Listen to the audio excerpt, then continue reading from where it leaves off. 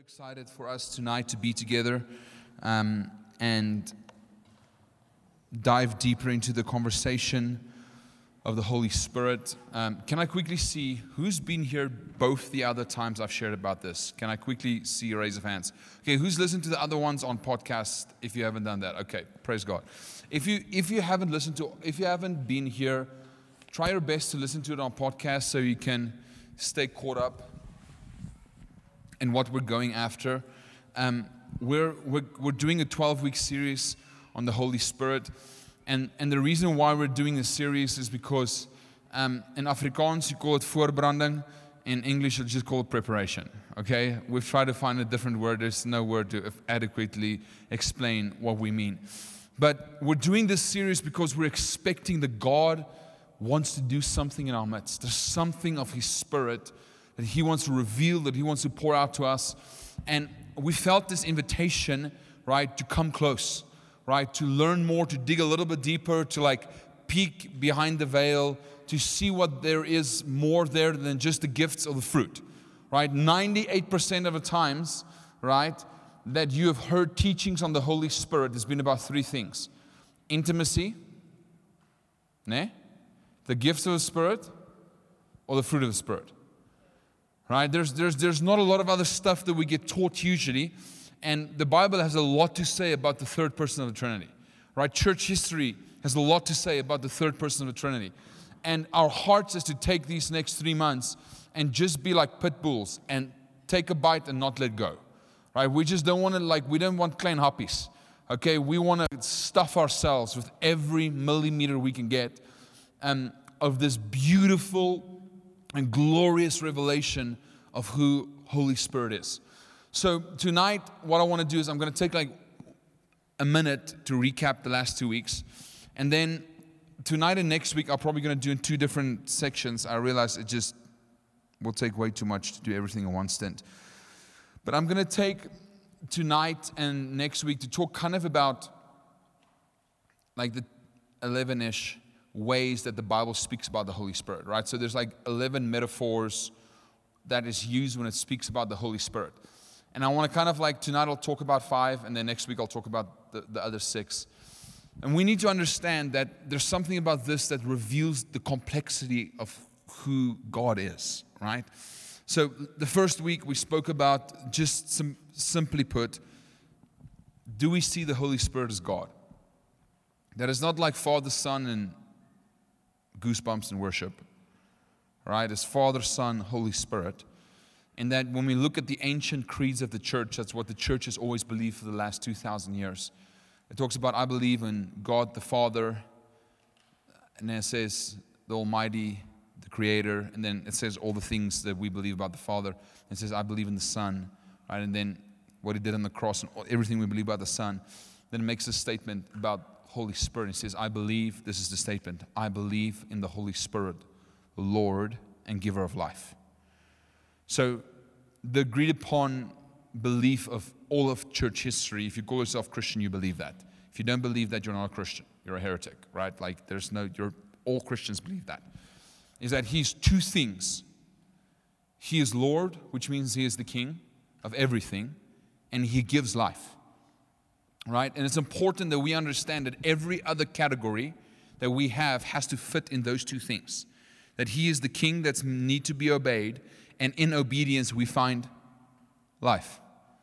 Right? That is the promise that He gives, is if you yield, surrender, give everything to me, in me you will find life. Right? You don't find despair, you find life. Right? And we need to understand that every other Lord you submit under leads to death. Right? So it's simple. James talks about sin coming as a seed, and if it matures, it leads to death. Right? The Holy Spirit comes, and when you make Him Lord, following His life leads to eternal life. Right? Life forevermore. Life that swallows up death. Life that death will never touch us again. So we need to understand that is the Spirit that we call King, that we call Lord, that is a part of this Trinitarian relationship. That was week 1, okay? Week 2 was last week, and we spoke about, it was just after Pentecost, and we just went hey, let's just quickly go through what happened on Pentecost.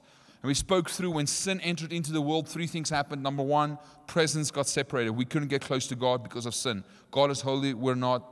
Holy and unholy don't mix, okay? So presence was separated, right? The second thing that happened is our understanding, the knowledge of good and evil crept in. So we didn't have an understanding based on God's truth of what is reality. We only knew through sin unreality, right? Unreality is a different word for revelation that leads to death. It's called sin, okay? So now we don't have presence. We don't know what is right and wrong. And even if we would know what's right and wrong, right, we cannot do the right thing even though we want to do it, right? So, oh, what a wretched man I am, end of Romans 7. What would happen to this horrible body? And then what does he say? Praise be to God, because in Christ Jesus there's no more condemnation. He says, I'm not a slave to sin, but now in the Spirit, I've been adopted in sonship, right? So what happened in Pentecost, right? Presence got given back, right? The temple narrative with the fire, right? The law got written on our hearts by the Spirit, and life got entered in, right? So these things got restored at Pentecost through the work of the Holy Spirit. It wasn't a goosebump, right? It was a building shaking, fire howling, like wind coming in and making a people who was once one thing become something else in a moment. Okay, so week 1, He's God. Week 2 is what that God did in Pentecost, fulfilling His promise. Everybody with me? Sure. If you're not with me, listen to the podcast. Okay, now we're going to go to week 3. And I'm excited to talk about this because I've done a series, you probably read it somewhere again, where I talked about like our identity as Christians. And I spoke about one of the funniest things that we sometimes get wrong is we underestimate how beautifully complex God has made us. Right? So we go like, I'm a son. Right? You know you get the sonship guys. You all know the sonship guys, right? Like, I'm a son. You're the sonship guy, which means like you're always a son, and like you cannot tell them anything else because now I'm a son. Don't put that on me, right? There's like a lingo that the sonship guys have, right? And then you have the bridegroom people, right? And they just want to sit at the feet of Jesus, right? That's all that matters. Like, stop striving, right? What is this one guy that I listen to? He says, don't struggle, snuggle, right? And it's like the bridegroom, right? It's like the bridegroom people, right? Their identity, right? The one group says, if you're a Christian, you're a son. The other group says, well, if you're a Christian, you're a bride. The other group says, well, if you're Christian, you're a temple. The other group says, well, if you're Christian, you're a vine, you better abide. The other group says, well, if you're Christian, you need to understand that you're a slave of righteousness. Well, if you're Christian, right, there's lots of identities. You're a body. Right now, which one are you? You're all of them. And what the Bible does through all of these different explanations, you're called a friend, right? All of these different things shows a different level of complexity. And if you look at all the things the Bible calls you, and you take a step back, it's kind of awe-inspiring how complex God made you.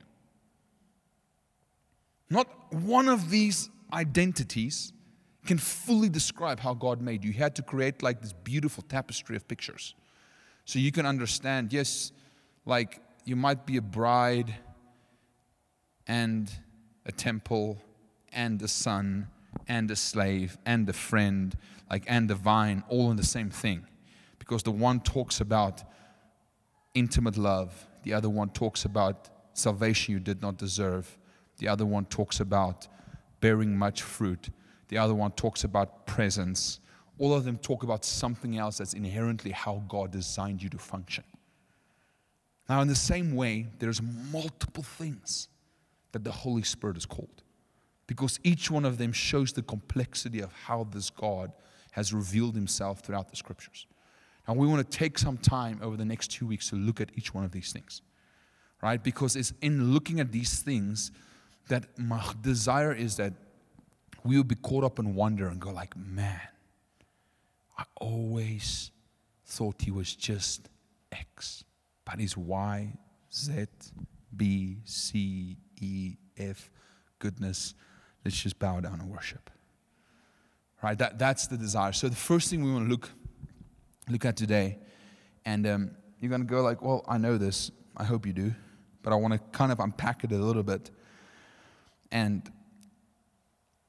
go through it. The first thing, and this is not chronological, but I just feel it's the first thing of importance for me, that the Holy Spirit is revealed as, is that He's a person. He's not a goosebump. He's not a whisper at night. He's a real person. John 14, 16 and 17, Jesus speaks about the Spirit. He says, and I will ask the Father, and He will give you another advocate to help you. He will be with you forever, the Spirit of truth. The world cannot accept Him because it neither sees Him nor knows Him. But you know Him, for He lives in you and will be with you. Now, help you, He helps you. The world cannot accept Him, neither can they see Him. They do not know Him. You know Him. He lives in you and will be with you. He. Person language. It's not force field language. It's not Star Wars language. It's person language. It's important that we understand that, like, Holy Spirit is person. His name is not the Holy Spirit. It's not the Gabe. Right? It is Gabriel. It's my name. There's not a the in front of my name. The Holy Spirit is just how we talk. Right? But He is Holy Spirit. That's His name. That's how He has revealed Himself as a person within the Trinity. And if we don't get right that He is a person, what happens is it's very difficult to relate with a force field. You use a force field. You love a person. Okay? We are called to love a person. I want to go through here a few things that it talks about His person, and I've used some of this in different sections. But I want you to see, I'm going to go about through 15 quick scriptures here, and I want you to recognize the person language. So it's going to talk now in the context of agency. Do you guys know what? It's the things that He does. A person does things. I'm going to show you here a few things that says, and the Spirit does something. Like a force field doesn't do these things. A person teaches you these things, okay? So listen to this.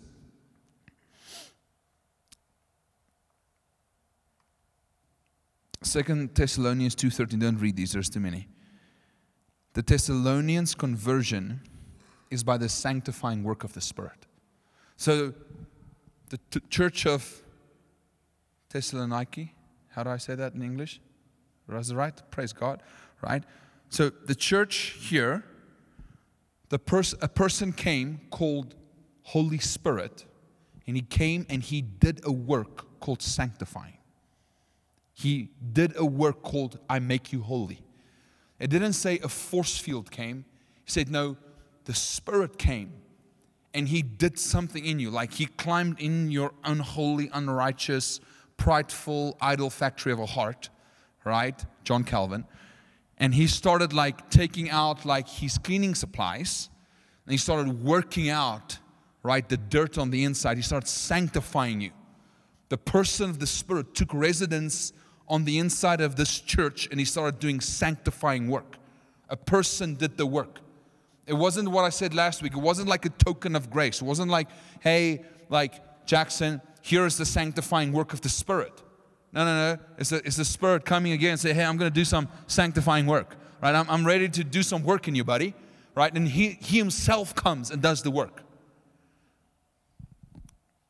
I'm overstating this fact because sometimes in our brokenness and in our humanness, we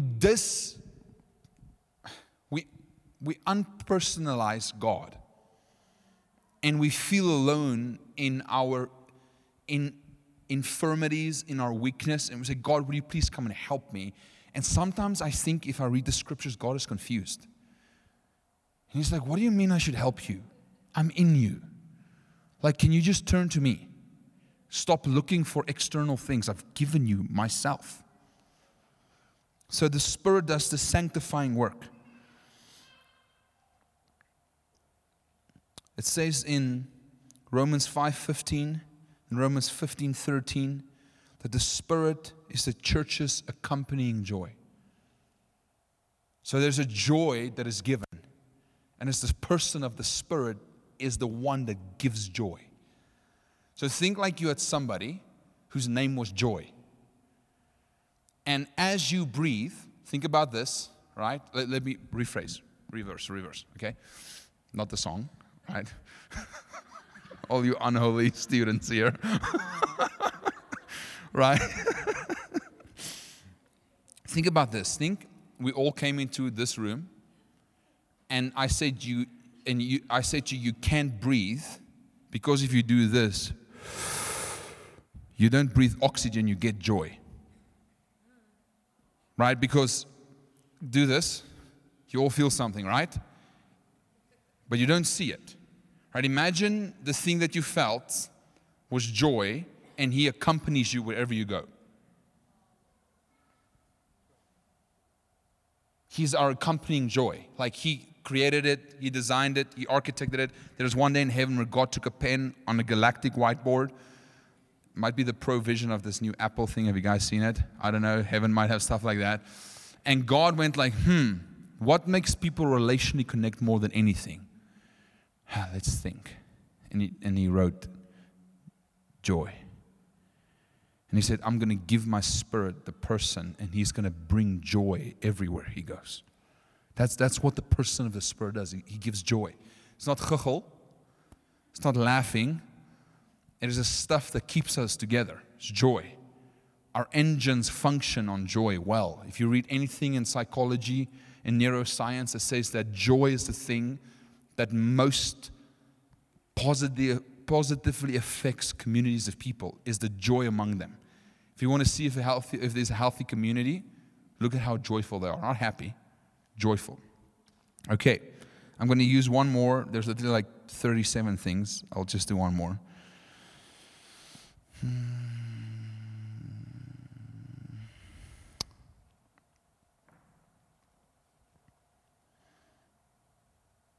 Okay, let me use this one. Paul desires, Ephesians 3:16, the Ephesians to be strengthened by means of God's Spirit. So, the Spirit again, the language that he uses is agency, things He does, but it's things that a human does. He strengthens you. Right? So here the Spirit comes and you're tired. Right? Before this, I was a little bit tired. I was sitting there. Literally the whole time I'm telling myself, don't struggle, snuggle. Like just sit and worship. Just don't struggle, Lord. I receive your strengthening love. It was the long day of meetings. I'm just receiving it right now. Thank you, Jesus. And then I started laughing. I felt way better, right? So there's something that the Spirit does as a person where He comes and He strengthens us, right? But He doesn't come and give you like little dust of strength. He gives you Himself. And when you yield to the Lord, He gives you life. He gives you strength. He gives you Himself. I want to hammer this thing that none of us would ever lust after the gift and forget the giver. Right? And we can go like, no, well, this kind of contradiction. If somebody asks you ever again, is the fruit or the gift? You can go like, well, I can't answer that because the Bible doesn't. It's God. I get both if I get Him. So I'm not going to choose dichotomy. Choose Jesus. Okay, so it's the first point I want to make tonight, is that He's a person.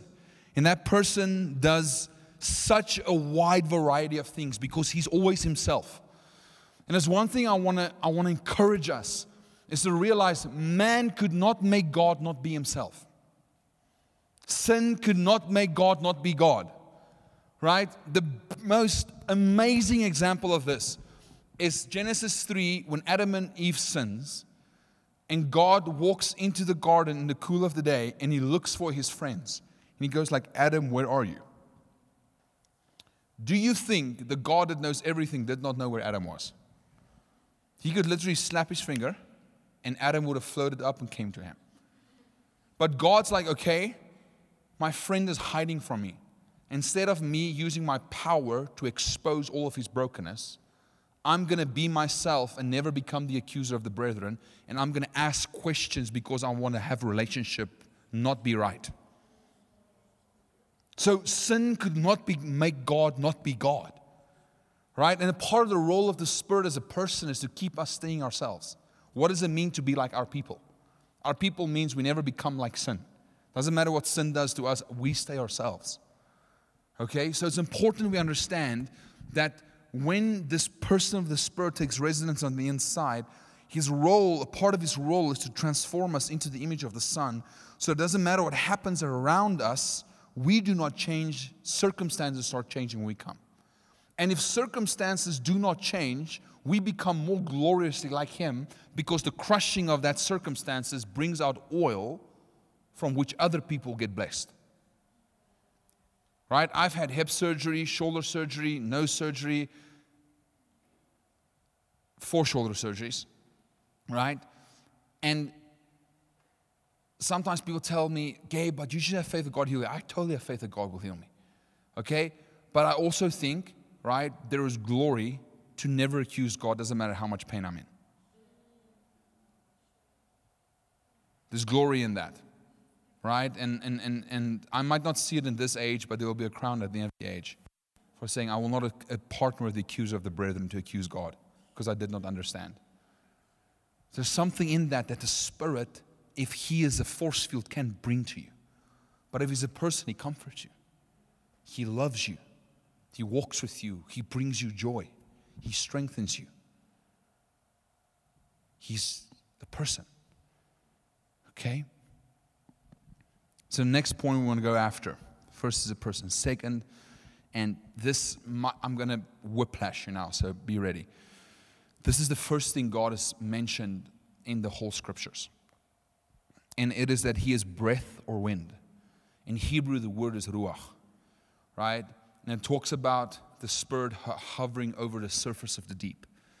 Right? Now, why is it important we understand God as Spirit or breath or wind or ruach? Well, I'm going to explain something. I'm going to read you 3 scriptures, and it's pretty cool how the Bible depicts this. When you understand that the writer of Genesis wrote into a specific context and a specific time with specific people. So when he says God is ruach, or God is like wind, he's saying God is like, if you do this, something you cannot see, but you feel it, you live by it, and it moves things around you. So he was using language, he was using picture language to tell you, hey, the Spirit of God, He is invisible, nobody can see Him, but everything is sustained by Him. Breath, everything is sustained by breath. Listen to this, right? In Job it says this, it talks about when we die, God will take back His ruach.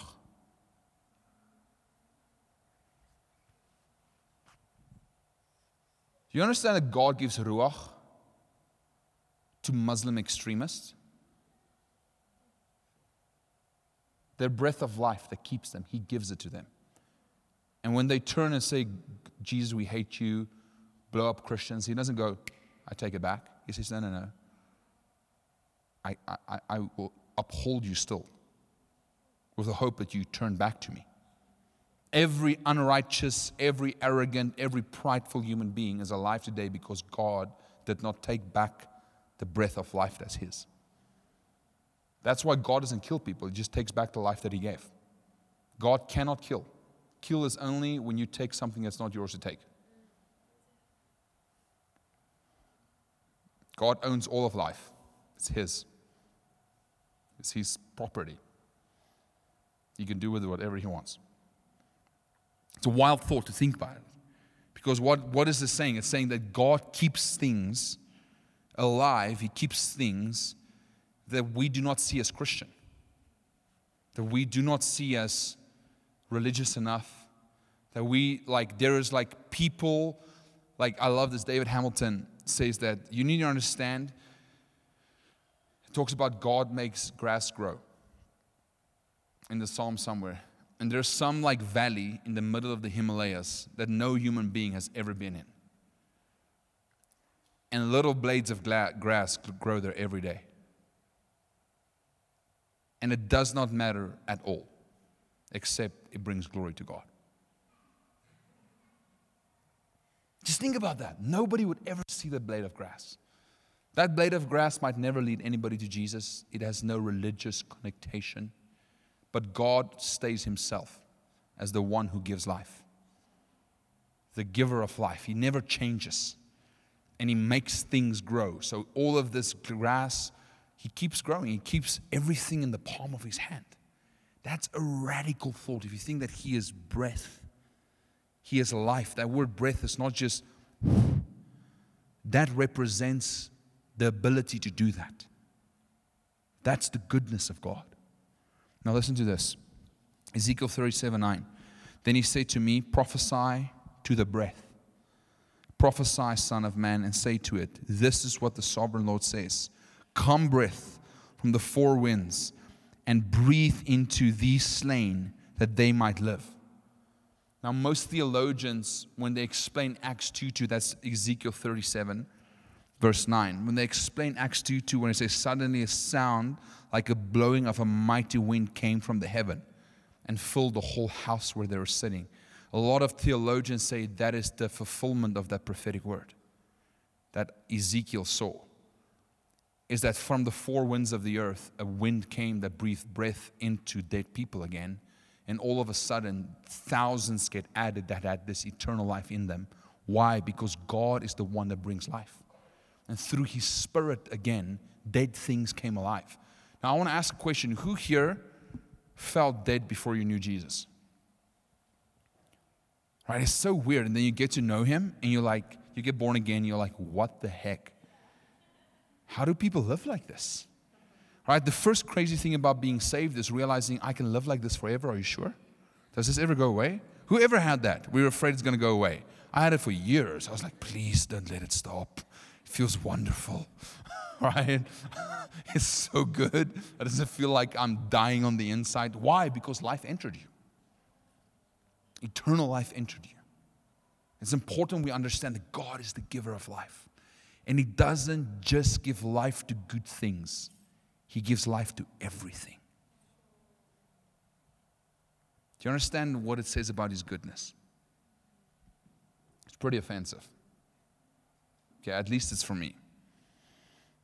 Number 2. This is the one I've talked about a few times, and you guys have heard me talk about it. But when it talks about in the New Testament, it talks that He comes like a dove. In Song of Solomon, it also talks about He's like a dove. And in Song of Solomon, the idea is that it hides away to be sought out. Right? So it's kind of like these two pictures in Matthew. He talks about like when Jesus is baptized and the dove comes on Him. The imagery there is like God descending, God coming upon. Right? In Song of Solomon, when it talks about the dove, it's like God is hiding to be found. It's two very, very interesting and beautiful pictures. Right? And I believe that that's kind of how relationship with a person sometimes works, right?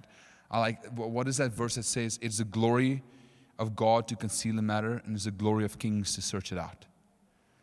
Sometimes God doesn't hide something away from you, He hides something for you. Right? So like when there's things to be found, right? When Anastasia, when she's looking for me, I'm standing in the middle with my daughter. I'm standing in the middle of the living room, and Michelle's like, "Where's Papa? Where's Dad? Where's Dad? Where's Dad?" I was like, "Oh, Vasaka, where am I?" And she like runs around frantically, and she gets around like the couch, and she sees me, and she's like, "Oh!" And she runs towards me. Right? I'm literally not a tiny human being. All right? You can't miss me. All right? But if I would hide a surprise from my wife, it is like code 14 top secret, right? Because she smells things out from like 10 billion miles away, right? So then if I have a surprise for something to win Michelle's heart in a deeper level, right? I'm building anticipation. I'm leaving little nuggets. Why? Because I value her so much, and I'm hiding something from her because I'm wooing her heart. So for a child, you leave something in the middle of a room, right? When you're intimately acquainted with the person, you hide it in complexity, not because you want to exclude them, but because you want to woo them. Does that make sense? Right? So when God does that, it's like sometimes you have a little bit of a nudge. It's like, oh, I don't know why I should do this. Okay, but let me try. And then there's another nudge. And then like 6 months down the line, you figure out something and you're like, good Lord, this is amazing. Like, why didn't I figure this out earlier? And God's like, ta-da. Right? And he's been standing like this the whole time. I hope they see me. Like, He's not trying hard. If He doesn't want you to find Him, you'll never find Him. Okay? It's so important we understand this God that we serve, what He is like. The next point, And I want to spend a lot of time on the last two, so I'm kind of going through these quickly. Third point is fire, right? And in Acts, we see specifically in Acts 2:3-4, it says, they saw what seemed to be tongues of fire that separated and came and rested on them. All of them were filled with the Holy Spirit and speaking in other tongues. And the thing with fire, John the Baptist says, I come and baptize you in fire, but there's one greater than I will come after me. He will baptize you in the Holy Spirit and fire. And there's a few things that fire does, and I spoke about it last week. I want to just unpack it a little bit more. The first thing that fire does is it purifies, right? There's a purifying work that fire does. Now, a lot of times in charismatic environments, like we pray for the fire of the Holy Spirit, and a lot of times it's kind of like seen as like a thrill encounter. Like, whoo, like it's like a fire encounter. And I was like, have you ever touched fire? Right? There's nothing comforting about fire unless you're dying of cold. Right? Like what fire does is it purifies, it burns.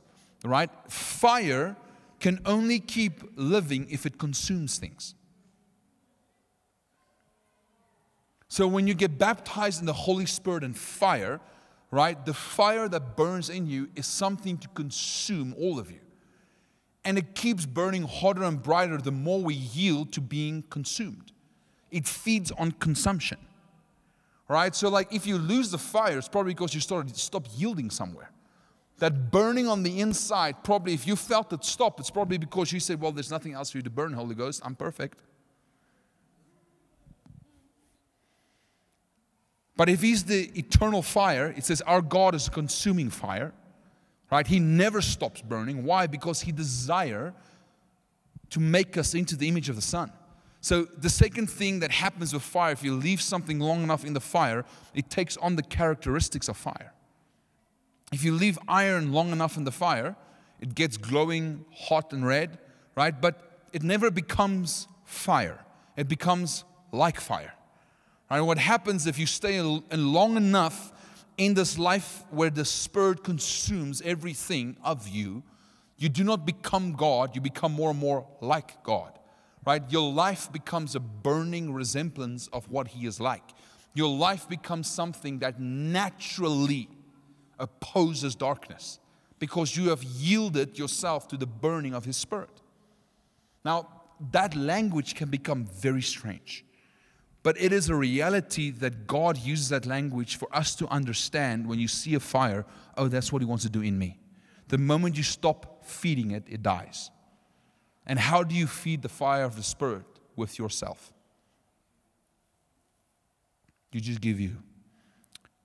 Just give yourself. It's like the best fuel for me is you.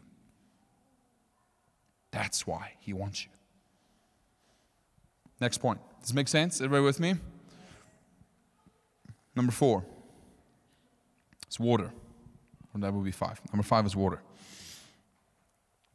John 7:37-39. On the last and greatest day of the festival, Jesus stood and said in a loud voice, let anyone who is thirsty come to me and drink.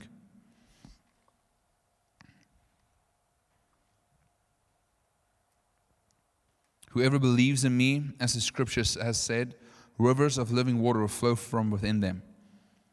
But he meant this concerning the Spirit, whom those who believe in Him were later to receive.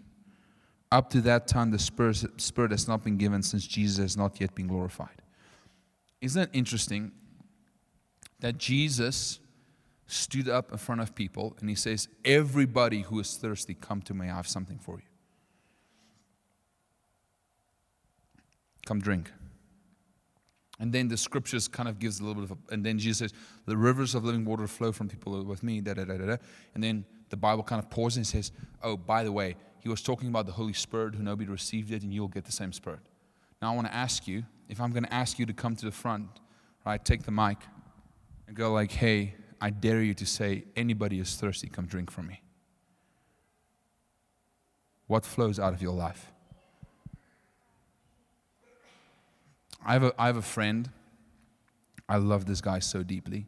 His name is Jock Rick. He's one. Nee, Hannes. What a guy. I remember. I will never forget this. It was this was probably in 2015 or 16. It's a few years ago. I'm old.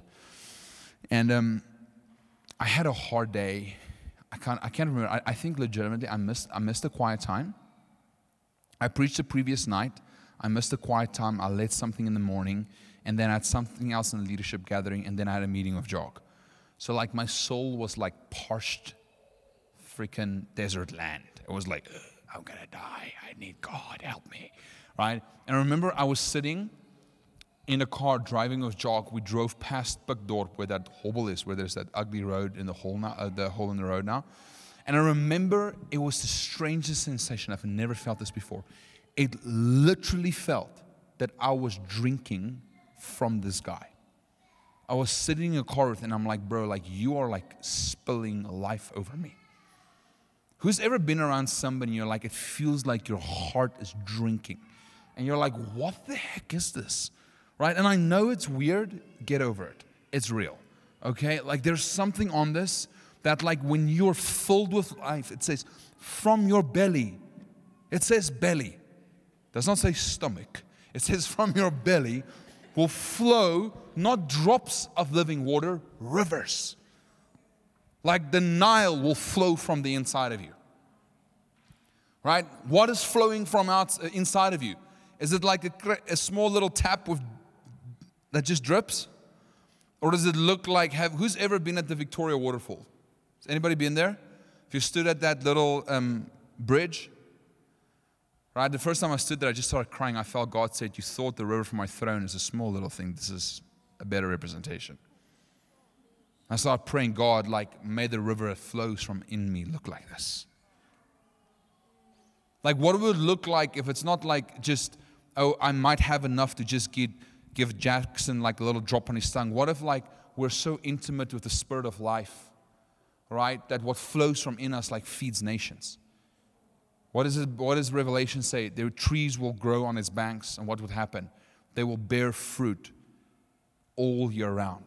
What happens if the life that we carry so feeds other people that dullness doesn't get to their hearts? It's important we understand that this Spirit of life, the representation of water, is something that God gives to us as a part of His Spirit, but it's something to be shared with other people. Freely you have received, freely give. There's something on this that we can give away. I don't know what to make about it.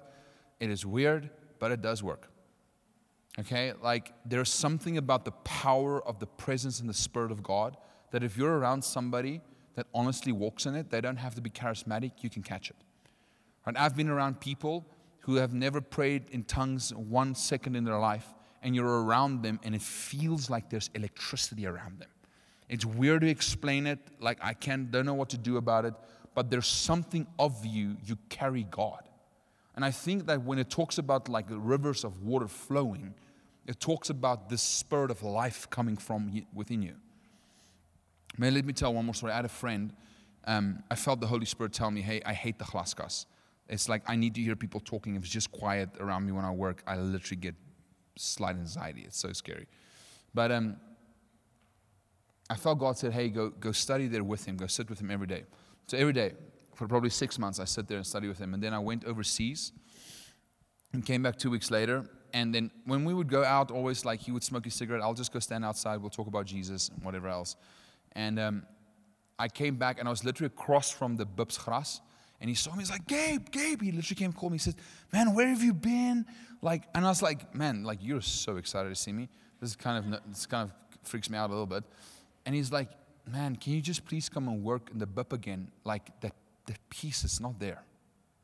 Like I'm stressed. Can you come and sit and work with me again? Right? And that's not because I'm a good Christian. It's because God leaked out.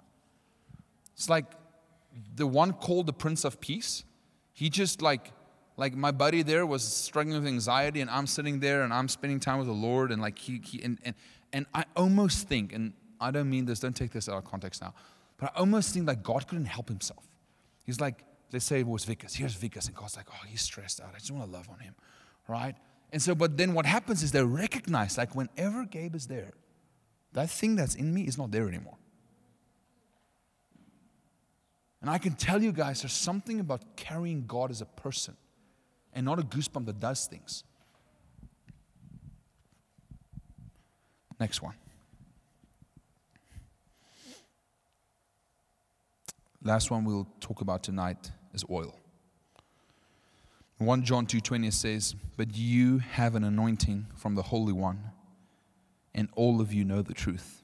Luke 4:18-19, now is Jesus speaking, says, "The Spirit of the Lord is on me, because He has anointed me to proclaim good news to the poor. He has sent me to proclaim freedom for the prisoners and recovery of sight for the blind, to set the oppressed free, and to proclaim the year of the Lord's favor." It's important we understand anointing, right? It's oil. It's to be smeared, right? And the idea of anointing is that it is something that gets put on you to mark you or consecrate you for something. Now, if you're born again in this room, you have been marked and consecrated. Why? Because we're a kingdom of priests, right? The priests always were marked. They were always consecrated. They were always anointed with oil, right? And sometimes we think about anointing, and again, we jump to extremes with this, or we totally ignore it. But the reality is there is something to be said of how God marks us individually to carry a part of who He is. There's some things, right, that Edward can do that I can't, because God has anointed him to do certain things. There is a smearing, there is something on him of God that's not on me, and I'm not jealous at all. Right? Why? Because God works in us. Now, here's the thing, right? It's also strange that if you're long enough around people, you start catching what people have. More is caught than taught, right? And if you ask me, Gabe, show that in the New Testament, it will be hard for me to show it to you, but I can show it to you in practice. Can I tell you how I can show it to you in practice? Who's ever seen a young lady fall in love, like a very, very good girl, fall in love with a really, really bad guy? Who's ever seen that happen? Okay? So who's ever seen how her clothing starts looking like his? Has ever seen that? Right? All of a sudden she dresses like him, she talks like him, right? There's no New Testament explanation for what happens except just called idolatry, right? She becomes like the thing she worships, right? And so it's what happens, right? And so whenever we worship Jesus, right, together as a body, right, there's a part of the pinky that starts blessing me. And like I might be like the big toe, and a part of this big toe starts blessing the pinky. And like the way that it works together through the Spirit, this anointing, right, starts in unity, making a fragrance and essence that together does things we cannot do separately. I want to encourage you, all right? I promise you, you will be like the 5 people you spend the most time with. And within our walk with God, it's the same way. Right? There's certain things that I never had a grace to do. And I got married to Michelle. And it's strange, I don't know how to explain it. I see things I've never seen before. Like I experience things I've never experienced before. And I'm like, what the heck happened? And it's because the amount of time I spend with her, it rubs off on me. Right? But every now and then I hear Michelle say something. I was like, you literally sound like me. Right? That is scary and it's kind of awesome, right? So, but we rub off, and that's kind of like the goal of anointing is it gets to rub off. You get to have the flavor. Jeremy Riddle once here said, if you want to smell like Jesus, you need to be close to Him. Like if the high and anointed one, if you want His fragrance, you need to be close to Him. And the more and more you're close to Him, the more and more you catch that fragrance. And so tonight, as we think about the Holy Spirit, as we talk about this gift that God gave us, and we think about these six things. Number one, we need to understand first and foremost that He's a person. A person you can love, a force field or goosebump or whatever you use. Right? There's something about Him being a person that we need to be so convinced, because it makes our hearts long to love and be loved by Him. There's a book called Good Morning, Holy Spirit. I'll probably get in trouble for saying it out loud, but it's okay. I don't know how many books in my life has changed my life as much as that book, right? And I remember, like, I read it, and I woke up one morning in Madison, Wisconsin. It was like minus 28 degrees outside. I was going to have quiet time. I went to the bathroom, and I'm like in the bathroom, and I heard this guy say, he started saying, "Good morning, Holy Spirit." And I remember I just said it. And like there was such a sense of nearness, presence, like boom, immediately. And what I felt in my heart was almost like Holy Spirit was like, I've waited for this. It's like he was like, I've waited for you not to treat me like an extension of something you need.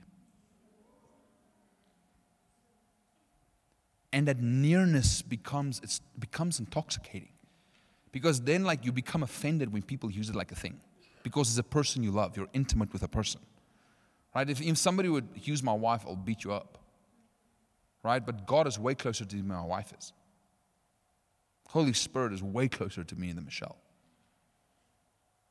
And as we understand His personhood, that we become righteously zealous for that person you love.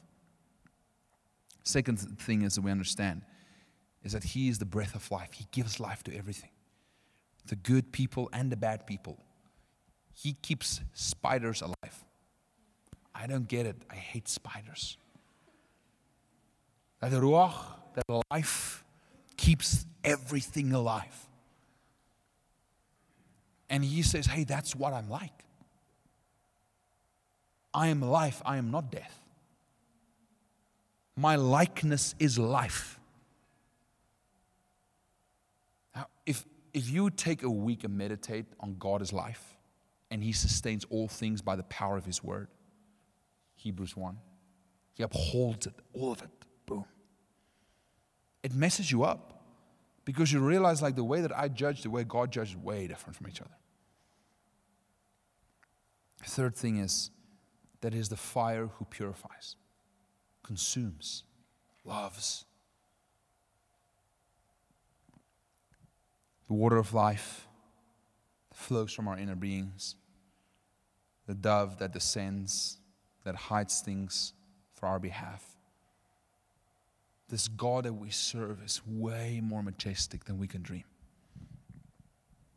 And tonight, as I want to end this off here, is my invitation to you is, what would it look like for you if you could honestly say, good morning, Holy Spirit, and it means something? I'm not talking at all, hear my heart. I'm not being condescending. I'm not saying it does not mean something to you. But what I am saying is, what happens if you say, good morning, Holy Spirit, and in you there is a response? It's like when I wake up in the morning, and Anastasia, I go to the room and she wakes up, right? And she goes like, puppies? That's not papa. It's like she wants puppies. She wants like cereal, right? But when she sees me, she thinks puppies, okay? So then she goes, puppies, right? Do you know what happens, right? I can see in her, she recognizes something about me. But at this age of her life, it's that I give her food. And you know what? I'm okay with that. Do you know what? I can't wait for the day where I get to her when she wakes up and she says, Papa, and she has the same excitement, and it's because of who I am to her and not about giving her something.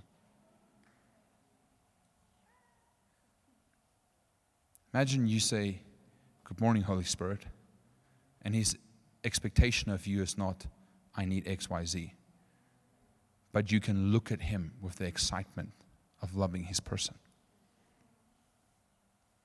The invitation this season is to fall in love with a person.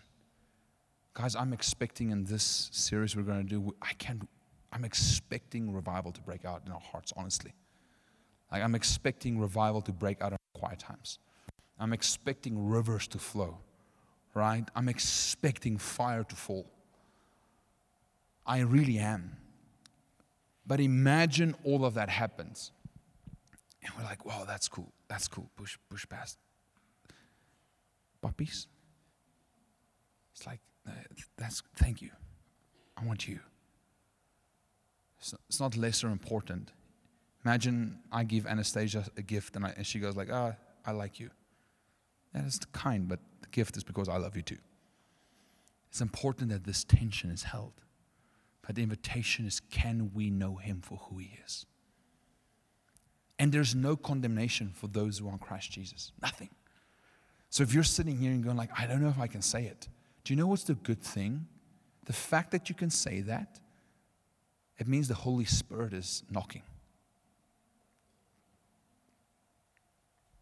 Let's quickly go to Revelation 4, 3, 4. I'm knocking at the door. 4. Great. I had it. Quickly go there. I want you to see something.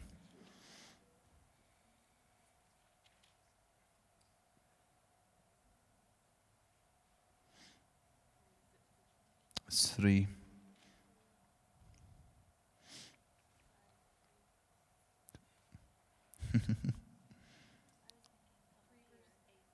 Three 8. Okay, quickly go to 3:8. Revelation 3:8.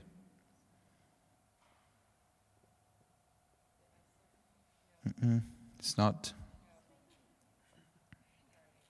Yes, it's 20. Praise the Lord. Huh. Donkey, who said 20? Donkey. Good job. Bible scholars right here. Okay, I want you to quickly see what our God is like. Because I feel tonight, if you misunderstand what I'm saying, because the challenge I'm bringing before you is can we love Him for who He is? And what some of you would hear tonight is, I don't. And you'll pull back and go like, I've tried and I don't, my heart can't do it. And I want to tell you, you're mishearing what I'm saying. I want you to hear something. Okay. Revelation 3. These are the words of the Amen, the faithful and the true witness. I'm reading from verse 14. The rule of God's creation. I know your deeds, that you are neither cold nor hot. I wish you were either one or the other. So because you are lukewarm, neither hot nor cold, I'm about to spit you out of my mouth. You say, I'm rich, I've acquired wealth, and do not need a thing. But you do not realize you are wretched, pitiful, poor, blind, and naked. Whew! That this is written in red. That's Jesus speaking right now. Right? I counsel you. Listen to like if you hear that language, you hear a whip. You hear a pak slaw. You're about to get a spanking. Right? You understand like hear the language. You're wretched, pitiful, poor, blind. Listen now. Verse 18. I counsel you. Not I rebuke you. Listen to the tone changing. I counsel you to buy from me gold refined in fire, so you can become rich, and white clothes to wear so you can cover your shameful nakedness, and salve to put in your eyes so you could see. Whew. Isn't He kind? They're prideful, naked, pitiful. They slander Him legitimately because they think they have everything. And He calls out their junk, and then He's like, okay, now that you know you have junk, here's my advice to you. Come to me. Come get from me gold refined by fire. Come get from me clothes so you don't have to be ashamed. Come to me. And He goes on and He says, those I love, I rebuke and discipline. So be earnest and repent.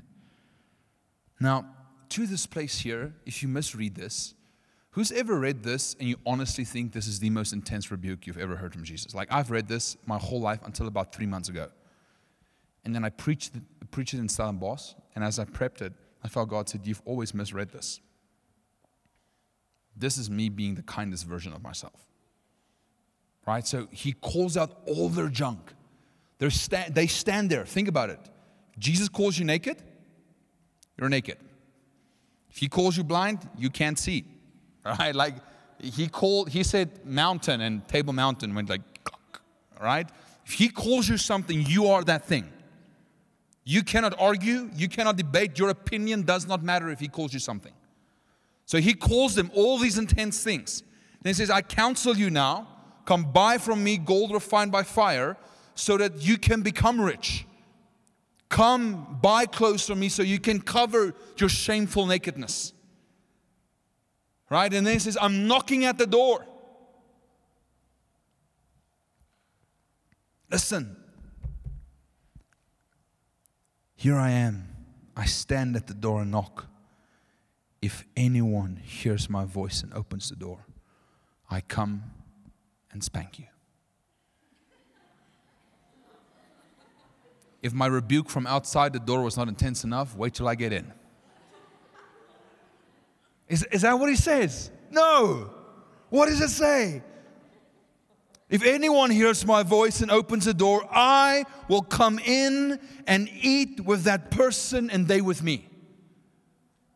He says, if you see you're naked, if you see you're blind, if you say you have nothing to bring to the table, here I'm standing, I'm knocking.